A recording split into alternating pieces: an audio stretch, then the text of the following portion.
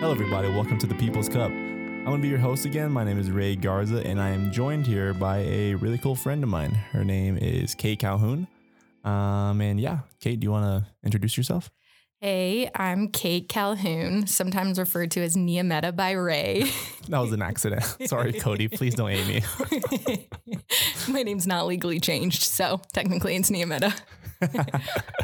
Okay, so Kate, how old are you? And kind of just describe yourself a little bit. I'm 27. Nice. Cody and I live in Seattle, Washington, and we love it. Okay. We lived here in Albuquerque. He grew up here, but I lived here for 3 years, did Young Life. And then about a year ago, we moved up to Seattle, and it's been incredible. So you're not from Albuquerque, right? I'm from Michigan. What part of Michigan?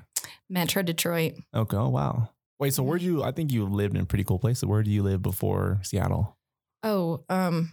Michigan. I thought you lived in a different country for a little bit. Guatemala. Okay, that's what it was. And Las Vegas, Nevada, which is also more culture shock to me. I think those are pretty cool places. Las Vegas? Sick. I don't know. I mean, I've only lived in Albuquerque, and you're like Michigan, Guatemala, Vegas, Seattle. You're way more culture than I am. You're so right. I am. So, Kate, what do you do for a living up there in Seattle? Yeah, I work for an organization called 1 Million Home. Okay. And 1 Million Home does something called family reintegration.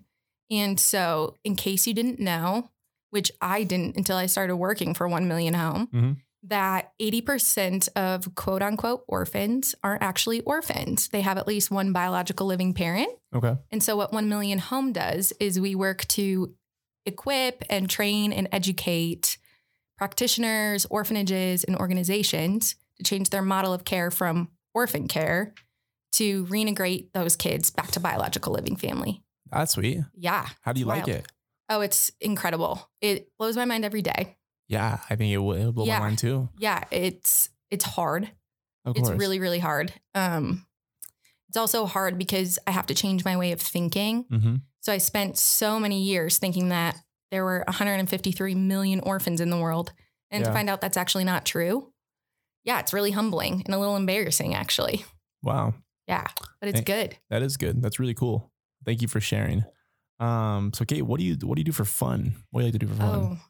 For fun. For fun. Living in Seattle, there's a lot to do for fun, actually. Yeah. What do you like to do? I eat a lot of sushi, honestly. We really like happy hour. I probably would too. There's a lot of happy hour sushi places in Seattle.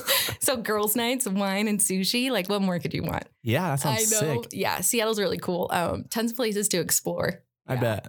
Yeah, we like to use our friends' Seahawks tickets. So we go to Seahawks games, but they're not our tickets. They're our friends. Oh. They're really expensive. So we go to Seahawks games. Don't know anything about football, but I feel bougie when I'm there. So that's all that matters. Yeah, the Seahawks stadium is cool. Fake it till you make it, you know? Fake it till you make it. Yeah. I'll go join you guys on girls' night in Seattle one of these days. You absolutely would love it. I think I would. I think you're just right. A table of empowered women drinking wine and talking about things that matter. I think that sounds like a great time. I know. You're invited. I'll be there one of these days. So Kate, on the People's Cup, as you know, we always, the listeners know, whatever, that we drink what the people want to drink. So on this beautiful Saturday afternoon, what are we drinking on the People's Cup today? A Moscow Mule. A Moscow Mule. So guys, I'm not a bartender by any shape, way, or form. I looked up how to make a Moscow Mule on the internet and I made it 5 minutes ago. So how does it taste? It's actually really good. Is it really good, or are you just saying that because trying to be nice to me? It's ginger beer and vodka. Ginger beer and vodka. So I guess you can't go wrong. I'm digging it. It's good. Okay.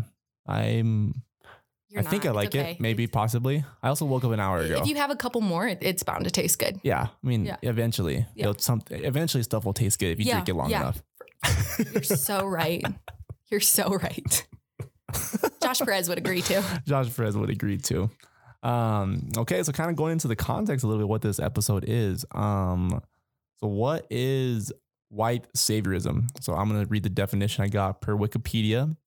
I know my college professors would say this is not a scholarly resource, but fuck off. I think it's pretty cool. I use Wikipedia every day. I know, me too. I mean, why not? So yeah. You know what's really funny about Wikipedia is they're asking for money for donations. I see that all the time. And I donate money like all the time. Not all the time. That was a lie. But I donate money. I donate money to Wikipedia and Quizlet simply because they got me through school. So I'm like, you know what? I can spare some change to help. Thank you for my degree. Because of this, I now make enough money to support you, Wikipedia. Yeah. I'm here because of you. Thank you. Yeah, Wikipedia. You guys are the real MVP. But please sponsor this podcast, Wikipedia. So anyways, back to the white saviorism. Per Wiki, the term white savior is sometimes combined with the savior complex. The right white savior complex refers to a white person who acts to help non-white people with the help in some context perceived to be self-serving. The role is considered a modern day version of what is expressed in the poem The White Man's Burden in 1899 by Rudyard Kipling. If I butcher that, I apologize, Rudyard. The term has been associated with Africa. I don't think he's here with us anymore. It's okay. I just don't want him to haunt me. And certain characters in film and television have been critiqued as well, white savior figures. So this episode is called Unpacking White Saviorism, with emphasis on why a white and Western society desires to help can do more harm than good. Sweet. And we're back. Thanks for the little break there. So Kate, why is white saviorism bad? If you don't mind me asking. Yeah, white saviorism is this concept that I honestly didn't start learning about until I started working for 1 Million Home. And to be honest, as we go on to this podcast and talk about white saviorism, I'm by no means an expert. Yeah, neither am I. And when I look back and listen to this podcast, I might hear things I say and be like, Kate, what were you thinking? So I'm just like in a state of learning and growth, just like all of us. Of course. At the end, yeah. We're not as scholarly podcast in AJ where I want to be so bad, and I'm going to work for that one day. But we just want to have a conversation. Yeah, right. So what I've learned white saviorism to be, as what I'd like to call myself a recovering white savior, is this idea that white people, because of who we are and our privilege, we can go off and help people. But we have this underlining, self-serving, self-righteous, I want to go find myself need in us as we go out to help people. And when you unpack white saviorism, you can't do it without facing some really ugly parts of history, of course, like colonialism. And then you have neocolonialism. Then you just have this dangerous, gross, icky, corrupt world of development, which, I mean, I'll tack on like development's done some really great things, but it's also done some really ugly things and trapped people into poverty. And with white saviorism, you can't really talk about it without talking about the evangelical Christian church in America. And it's just a really hard thing. And when you're talking about white saviorism with people, you find two different responses. Either people are like, yes, that makes a lot of sense, or they find themselves a little bit offended and uncomfortable.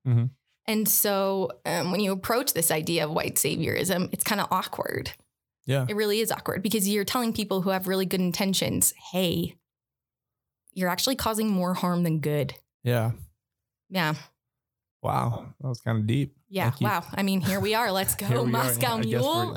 I don't. Yeah. Here, do it. I'm never going to just skim the surface. Let's just dive in. Okay. Sounds good. You know? So when we were talking a couple weeks ago about this episode, you said your knowledge is in kids being separated from their parents and kind of the orphanage, adoption, corruption system. How does white saviorism play a role in that? Yeah. So I'm going to talk about my own experience. I'm going to give an example from my own experience as someone who capitalized unintentionally. I had good intentions. I capitalized on the idea of white saviorism without even knowing I was doing it. Through many experiences that I've gotten to have and that I've chosen, I've gotten to go and quote unquote serve or minister at an orphanage or a school or boarding school in the Dominican Republic or in Guatemala. And in those experiences, I went on them knowing that I was going to gain some sort of positive response from people. Okay. as I was preparing to go, everyone was telling me, Kate, you're doing such good work. You're going out and you're saving the orphans. If I had $1 for how many times people told me that on my 10-day mission trip as an 18-year-old to the Dominican Republic, that I was saving the orphans, I wouldn't have student debt. So wow. It's just, you go, everyone's like, you're doing such good, righteous work. Yeah. And so I'd go on these trips. I'd go work at this orphanage or this school for X amount of time, come back to my normal life and not realize that 10-day trip that I went to go find myself and that I got all this attention for actually was buying into this cycle of unhealthy development work and unhealthy foreign care for others. Okay. And I want to say that lightly because there's a lot of people doing really, really good work and who are in those countries across borders doing excellent work within organizations, and they're doing really well. But there are just some that aren't doing well. And I lived thinking for a very long time that there was this massive orphan crisis across the world with 153 million orphans. Mm-hmm. And look at us right now in the United States. Like, you flip on the TV and an organization is going to pop up with this starving kid that you see on the TV, which is going to evoke emotion from you. Yeah. And it's going to say, for $30 a month, you can sponsor a kid. You can sponsor this orphan separated from his family's dead, whatever the example might be. And then you say, wow, I'm called to give towards this kid. You donate $30 a month and you get a picture of this Kenyan kid that you slap on your fridge and you're doing good work. So I believed for a really long time that there's 153 million orphans just in the world. Mm-hmm. And then through a course of events, I got this job with 1 Million Home. And when I walked into this job, I had no idea what I was walking into, had no idea what reintegration work was. And as I'm starting to work with 1 Million Home, I'm finding out that 153 million orphans, actually 80% of them have at least one living parent, which I mentioned before. Yeah. And a lot of them are separated from family from a very corrupt system of institutionalization. And I say that knowing that there are some organizations that are not corrupt. There are a lot of them doing really great work, but there are some that make money and profit off of having a kid in an institution. And so what we're finding when we're doing work primarily in Africa is that organizations will say to a family who's living out in a rural community, hey, I can provide your child with food, water, schooling, a place to live. They just have to leave your family and come live with us at the institution. And so this kid, these parents are like, yes, I want my child to have food, water, a place to live. They send the child to this orphanage. They don't see the child. And this kid is living in an orphanage with, let's say, 300 other kids. Okay. If you know anything about a kid growing up, one of the two primary things a kid, and as a nurse, you would know this, a child needs nurturing and attachment to thrive. Of course. And so you have a kid in an orphanage with 3 other kids not getting any attention. Where's the attachment? Where's the nurture? They're growing up in this orphanage, and some family or some person or some corporation or business in the United States is paying $30 a month for a sponsorship program for this kid. So this orphanage is benefiting and profiting off of the child living in the orphanage. And we see that time after time after time. Yeah. And that's causing this fake orphan crisis. Wow. Yeah. Shoot. And that's just one example of this orphan crisis that really doesn't exist. There's a million different scenarios, which puts kids in institutions. Oh my gosh. That's insane. Mm-hmm. See, I think when I asked Kate to be on the People's Cup, she was telling me what they wanted to be on, and I'm kind of all for to talk about what people are passionate about, but I honestly had no idea what this really was. And I kind of looked at the term and I'm like, wait a minute. I totally get going up and helping to serve. I know a lot of people who do, especially I think people who are close friends of ours who went and served overseas or in different countries, which I thought was awesome. I think it still is awesome, but I think hitting on what you're talking about is very interesting because you see those commercials every day. I think I've seen a commercial maybe once this past week for sure. You're like, damn, I can't afford to spend that money. And then just know it's for profit or somewhat. Yeah. So what we're finding is, so here, I'll tell you a story. Okay. Don't recall the name of the woman who this story is about because it's turned into this massive legal case. Okay. And so her name just got removed off of so many different things. So what happened? This happened this past year over the summer. So I was in Kenya, Uganda, and Zambia. And while I was over there, this case broke out in Uganda about this story of adoption. Mm-hmm. And I want to premise by saying adoption is good. I am pro-adoption. Adoption is beautiful. It's incredible. And I plan to adopt one day. Of course. I don't think there's anything wrong with that. But I think as a person, and especially if you're part of the Christian community and part of the church, you're called to adopt responsibly. Mm-hmm. You need to do things ethically and you need to do your research. Of course. Yeah. And so what happened was this woman was really high up in this multi-level marketing company that sold essential oils. I won't say the name, but you're probably thinking of two. So she was in this essential oil company and made her way on social media and was quite popular on social media and had a lot of followers. So she posted a picture of her Ugandan son, who I think was about 11. And she posted a picture of him with his arms crossed. And she said, "Look at my ghetto fabulous son." Oh my God. I'm going to back up and say, first off, she's white and she's also in Louisiana. Yeah. And she takes a picture of her 11-year-old son, says, "Check out my ghetto fabulous son," which is unbelievably inappropriate. And I'm just going to throw this in. If you're white, stop saying things are ghetto. Mm-hmm. Think about what you're saying. Anyways, then on the next slide of her Instagram story, she said, "I adopted this child from a Ugandan slum." Wow. And so people started getting a hold of this story because of her really popular social media following, and it started getting passed around the internet. And everyone's like, "What does this racist woman do?" Because it's racist. Yeah. And the organization No White Saviors got a hold of it and put this woman on blast, rightfully so. And it's a Ugandan-based organization. And so turns out through a series of events, and not only promoting the story on the internet, it turns out this woman and her family adopted this child knowing he had 2 living parents. Through a series of corruption, turns out that paperwork and the adoption process through this adoption agency said that the child was orphaned because both of his parents were dead. And the adoptive parents were saying that the parents are dead. We saved this child from Uganda. And then all this other news and facts started coming out that the adoptive parents knew very well that this Ugandan child had 2 living biological parents. Okay. And the biological living parents were told that their son was going to go to boarding school and they were going to see him every 3 years. But actually, he was put through the international adoption system and adopted by this family and never went back to Uganda. Wow. The biological parents never saw their kid every 3 years.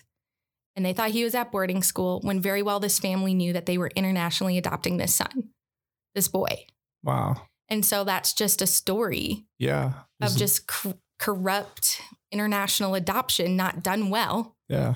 And corrupt orphanages and kids being trapped in systems of institutions because an orphanage, an adoption agency an international adoption is what on average, let's say $70,000 total. Oh. How much money? That is so much money. Yeah. And you can make a profit off of that. Putting kids in orphanages and sending them off to live with families when they're 11 years old. Yeah, that bums me out, man. Yeah. It really does. Speaking like on the night, the No White Saviors organization, I'm kind of going to go on a little, like a tidbit here. So bear with me, listeners.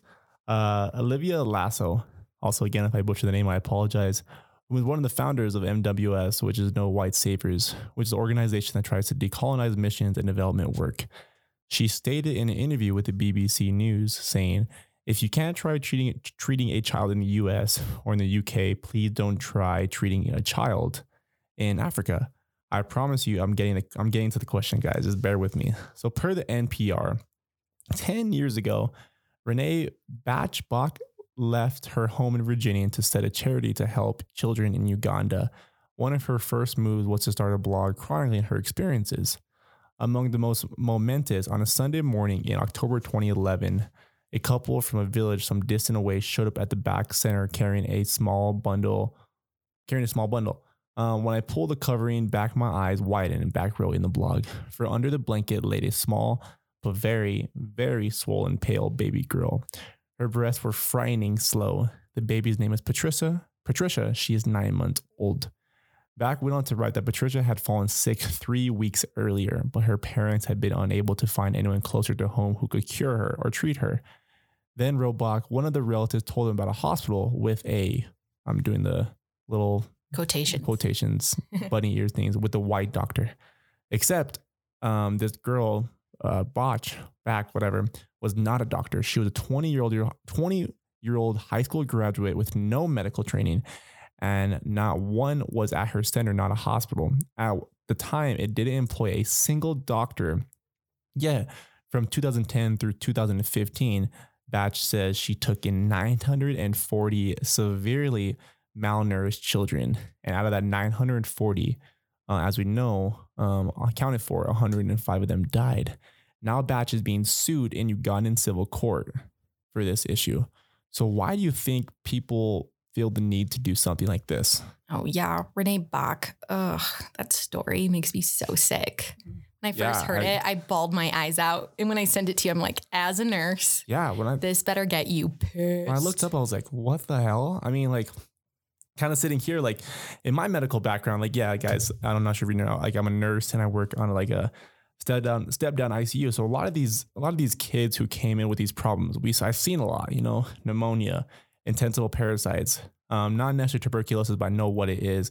And many were in stage 4 HIV. So in my like medical background, even with the right modern medical training that we have today down the street at the hospital that I work at, these problems can be fatal 110%. So I can't even imagine how someone would so ignorant to think they were capable of doing this with no education, no resources or training. It's literally appalling to me. Okay. I heard a story about Renee, not even an account because it happened. Yeah. About how I'm just laughing at how stupid it is. She gave her with no medical training, CPR and first aid. That's all she had. She, with CPR and first aid, gave a blood transfusion to a child with the wrong blood type. Yes. There's literally like systems built in my hospital that I work at. When we give blood, it's like, we hate giving blood because it's such a crucial process, because like you have to make sure that this blood and this patient are compatible or stuff goes really bad really quickly. Yeah. Yeah. And I'm sure you can relate as someone who's not only a medical professional. I'm going to read that one more time. You are a medical professional. Thank you. Renee Bach is not. Yeah. And someone who identifies as a Christian, for someone to say, God called me to Uganda to open up a hospital and I miraculously could heal people and then killed them. Just like, that's so embarrassing. Yeah. I mean, like, I'm all for like if you hear calling from God, go for it. 110. Right, yeah. Like I believe that firmly, but like, I don't think they sent you to fucking treat these kids with no medical training whatsoever. At 20 years old, 20-year-old Kate, I don't even think I couldn't even drive a car effectively. I'm like literally to you not. Even if I went right now with all the training I have, I couldn't do shit. There's literally nothing you can do because there's not modern healthcare in these systems. So how can you say like, yeah, go ahead and give that blood? I think that works. Yes, to a 20-year-old girl who had no medical training. Like, I feel like I just have to keep repeating to people, like, she never went to school to be a nurse or a doctor or a paramedic. Or any, yeah. Nothing. Like, she had no CPR and first aid training. And which is cool to have, but like, you should get CPR and first aid training. Yes. And it's crazy because like, did she think she was just going to touch the person who had leprosy and cure them like Jesus I don't did? know, but I hope I meet her so I can ask her just that. I want to ask her myself and say a few other things. Guys, in all honesty, like if you guys are listening, and I'm pretty sure a lot of you guys know where I stand with like modern healthcare, I think it's there for a reason and we should use it. But I don't think in any possible way, shape or form, like Olivia Lasso said, if you're not qualified or medically like allowed to treat a child in America or even the UK, please don't come to our country and treat our children, because like kind of the whole form of like, oh, the white doctor, they could treat them, you know what I mean?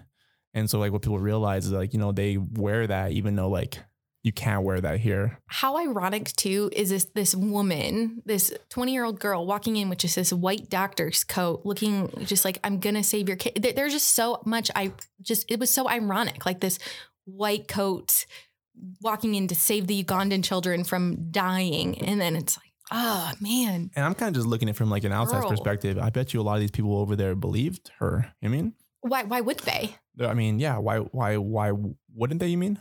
Yeah. I mean, if you think about it, they probably have had, which is also an excellent organization. Doctors Without Borders come in and give them proper medical treatment. And so you see this white lady with a white coat opening up this health clinic. Why wouldn't you bring your kid to go get help? Yeah. So you're kind of like, okay. Yeah. Makes sense. Yeah, it makes complete sense. Now 105 of them die, which is 105. Like it's insane to me.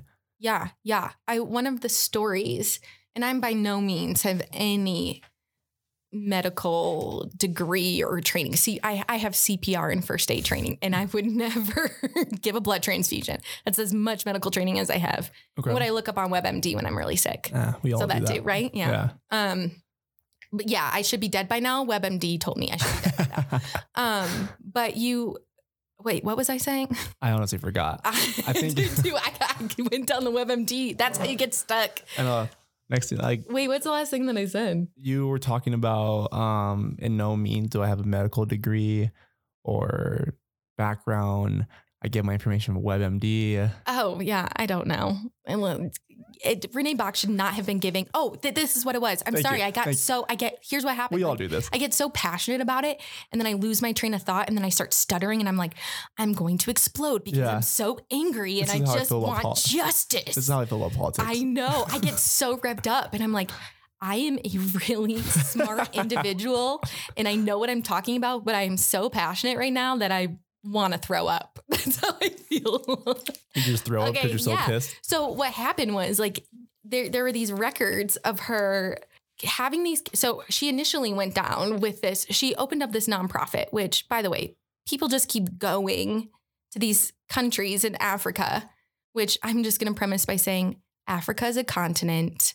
There are many countries on the continent of Africa. Thank you. Because I've had so many people. How was Africa? Well, it's really big actually, and there's a lot of countries. So I only went to 3 of them. So I feel like I have to reiterate that. Do not call Africa a country. I will want to punch you in the face. I will look at you and be like, you are so dumb. It's like when people say, oh, you're from New Mexico? Wow, you speak really good English. Yes. Where's your passport? That's for sure my favorite. Or one time I told someone I was going to Puerto Rico and they asked me if they had showers there. Like, this is not the Middle Ages. Okay. I'm like, part of me is like, okay, guys, like, and this is just, I'm going to bash on New Mexico, is we're shit in education. I think we're like 49th, but somehow I know all 50 states in America. So how do countries where I go and visit, they're like, oh my gosh, you don't know New Mexico is a country or a state? Get so passionate on why people don't care about education in New Mexico, and it pisses me. Yeah, I'm good. That's a whole different podcast. Don't send me down there. Invite me back. I will lose it. I will invite you back. So, Kate, why do you think people like Rachel? Is it Rachel? Oh yeah, no, Renee Bach. So what I was saying was she had all these kids. So she initially went down to provide feeding programs for malnourished kids, and even I, with no medical training whatsoever, know that if you have someone who is hungry and starving, you don't feed them just plates and plates of food. 100%. Especially 100%. if these kids have heart condition. Like, yes, no, I know that. 100%. Yes. And so what was happening was, and these accounts were, she was just fattening kids up with no monitoring and evaluation, no paperwork, and just sending them home. And these kids with just all these different conditions were dying. And she'd send them some money, some cash, and not explain how or why they died, mainly because she probably didn't know. Mm-hmm. And so to answer your question, why do we do that? Yeah. And that's, if I think about it, from my own experiences and talking with people, I think we all have really, really good intentions, but we never know when to let go. And I think we all, in our human experience, and I know this will piss some people off, which, I enjoy. Okay. I tell people all the time, I like to stir the pot. Let's go.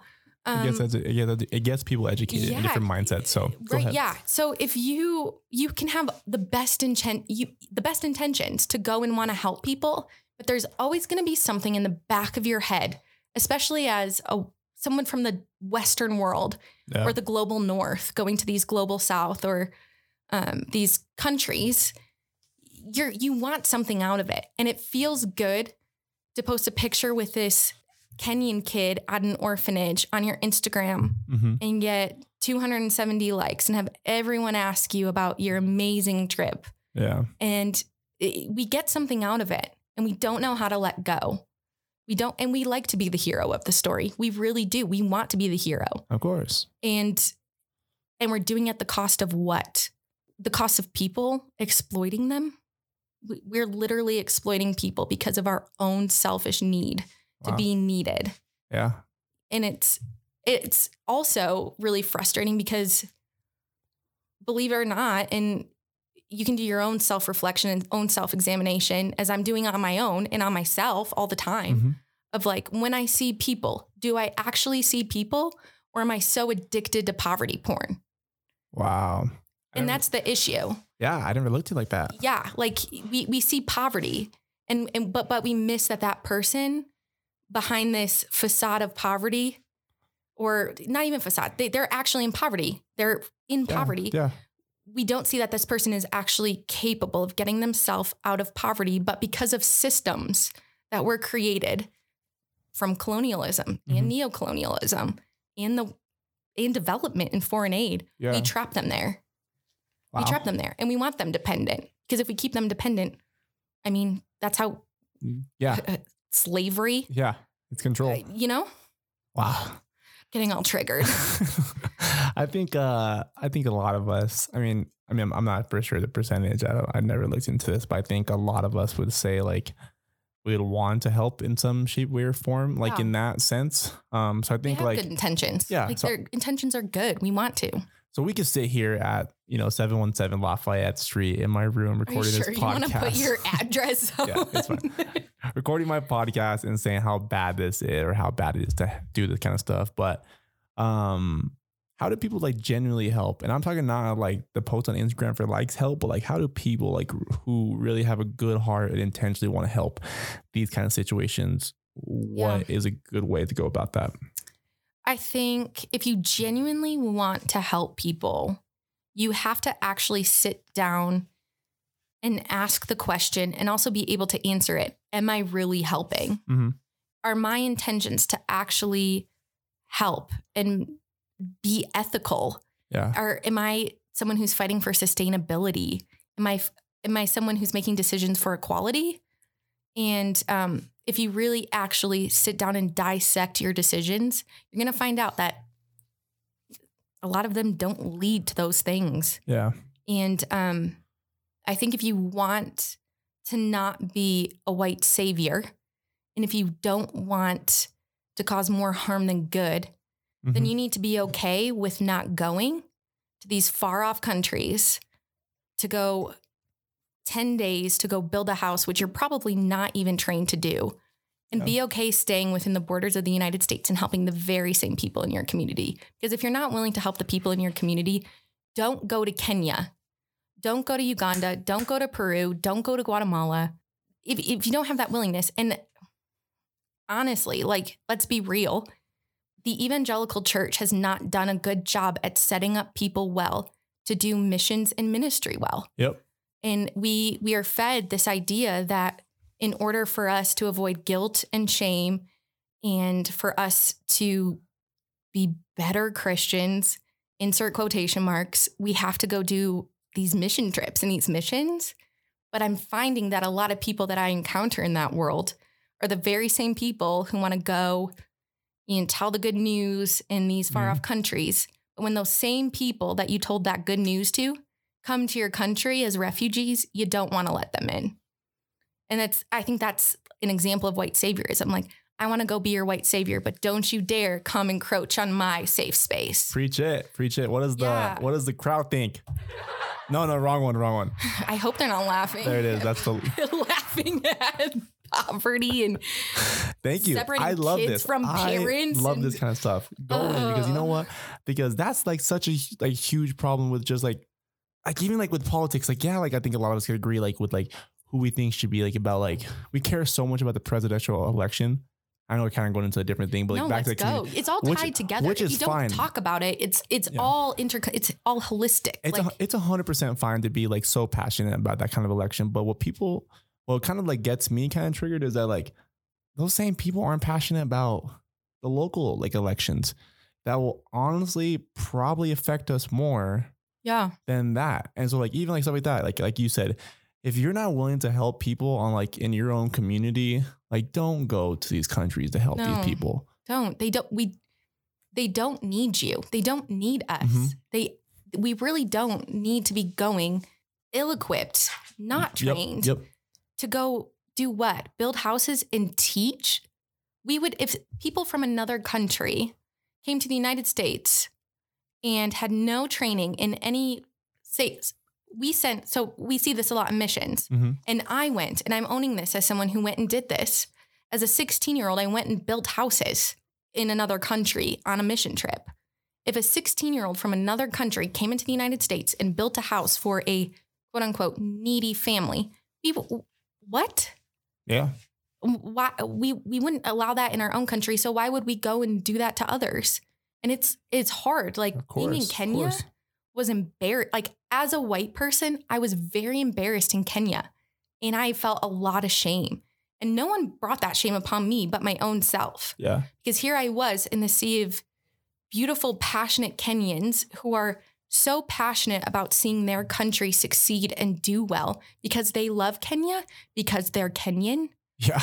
And I was sitting there and I'm like, they are so passionate about doing this work of reintegration well. So that's the context of why I was there in Kenya. And I shared with one of my friends who's Kenyan, and I was like, I have to be honest with you, like being a white young woman sitting here, I feel a lot of shame and guilt, but that's from histories of white people colonizing, neo-colonizing the continent of Africa. And I'm carrying that today, and I should be carrying that. But also, this person in response said to me, and this shook me. She said, Kate, white people come to Kenya and Africa with two things. The first thing they come with is either a gun or a sword because they want to kill and silence us, or they come with a Bible to deceive us. And I sat there and I was like, wow. Well, if I got to go home, I got to go home. And it's true. It's really, really true. Wow. That was deep. I know. Woof, right? Yeah. Half of a Moscow mule. Half of the Moscow mule's going down and kind of loosening up a little bit. Okay, so guys, with whoever you guys listeners, so sometimes with episodes like this, a little more. Let me backtrack. Okay, sometimes with episodes like this, I like to include facts. Sometimes like content and context of like what we're talking about. I just want to speak a little bit from the truth. So I'm kind of just going a little tangent here. So it leads, white savior complex. It leads to approaches and methodologies rooted in patronizing charity rather than biblical justice. It prevents mission, aid, and development work from being dialogical and dialogical. The so-called experts swoop in with their answers and expertise and fail to include the voices of local leaders, organizations, and stakeholders. It leads to paternalism. I'm not sure if I said that right. Doing things to or for others rather than seeking to empower and build local capacity. It makes us into heroes rather than empowering others to become the heroes of their own stories. It robs agencies from the economically poor and contributes to a shame-based identity and sense of helplessness. It leads to doing things in other contexts that we never imagined doing in the US or Europe. Imagine if 12 of us got on a plane and flew to Stockholm or Dublin And when we arrived, we found all the cutest little children, other people's children, and we began picking them up and taking selfies and posting them on Facebook, Instagram, or Twitter. Sounds pretty strange, right? So why do we do it there? It perpetuates poverty porn, like you said earlier. Yeah. Images of the poor seen in many fundraising campaigns, which objectify human beings for the sake of electing an emotional response in order to garner a donation. It labels them as powerless victims who can't help themselves, implicitly naming God's image bearers as incapable objects who are passively awaiting rescue. We must stop trying to medicate the symptoms of the white savior and look at the deeper disease. It's one thing to realize it's not ethical to use poverty porn or post selfies with children who have no relationship with. It's another thing entirely to reflect on the colonial roots of white Western Christian supremacy. That means doing some hard inner work. If we're white people, it means working to change the narratives that sustain injustice. These facts are from Journals. So that's kind of all I had on the script. Kate, do you have any closing thoughts? Yeah. If you want to donate money, do your research, because I totally support donations. Like, if you make money, you should be donating it to things that matter. Mm-hmm.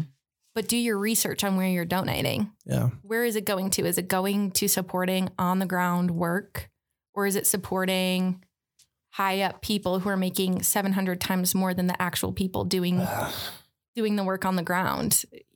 You do your research. Yeah. Don't just hand out money.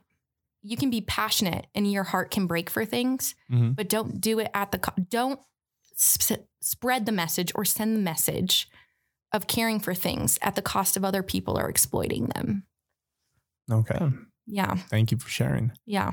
Thank you for being on, Kate. Yeah, thank you. I really appreciate it. Thank you for flying down to Seattle for this podcast. I'm just kidding. I'm pretty sure you were just in town hanging out. No, I flew down just for this. And we linked up. Yeah. So yeah, I like always to include things that are going to be happening in this city of Albuquerque in the springtime. So always a good time to go hit up Old Town Albuquerque. It's free. You're going to see the sightseeing of kind of the new Mexican history in that general area.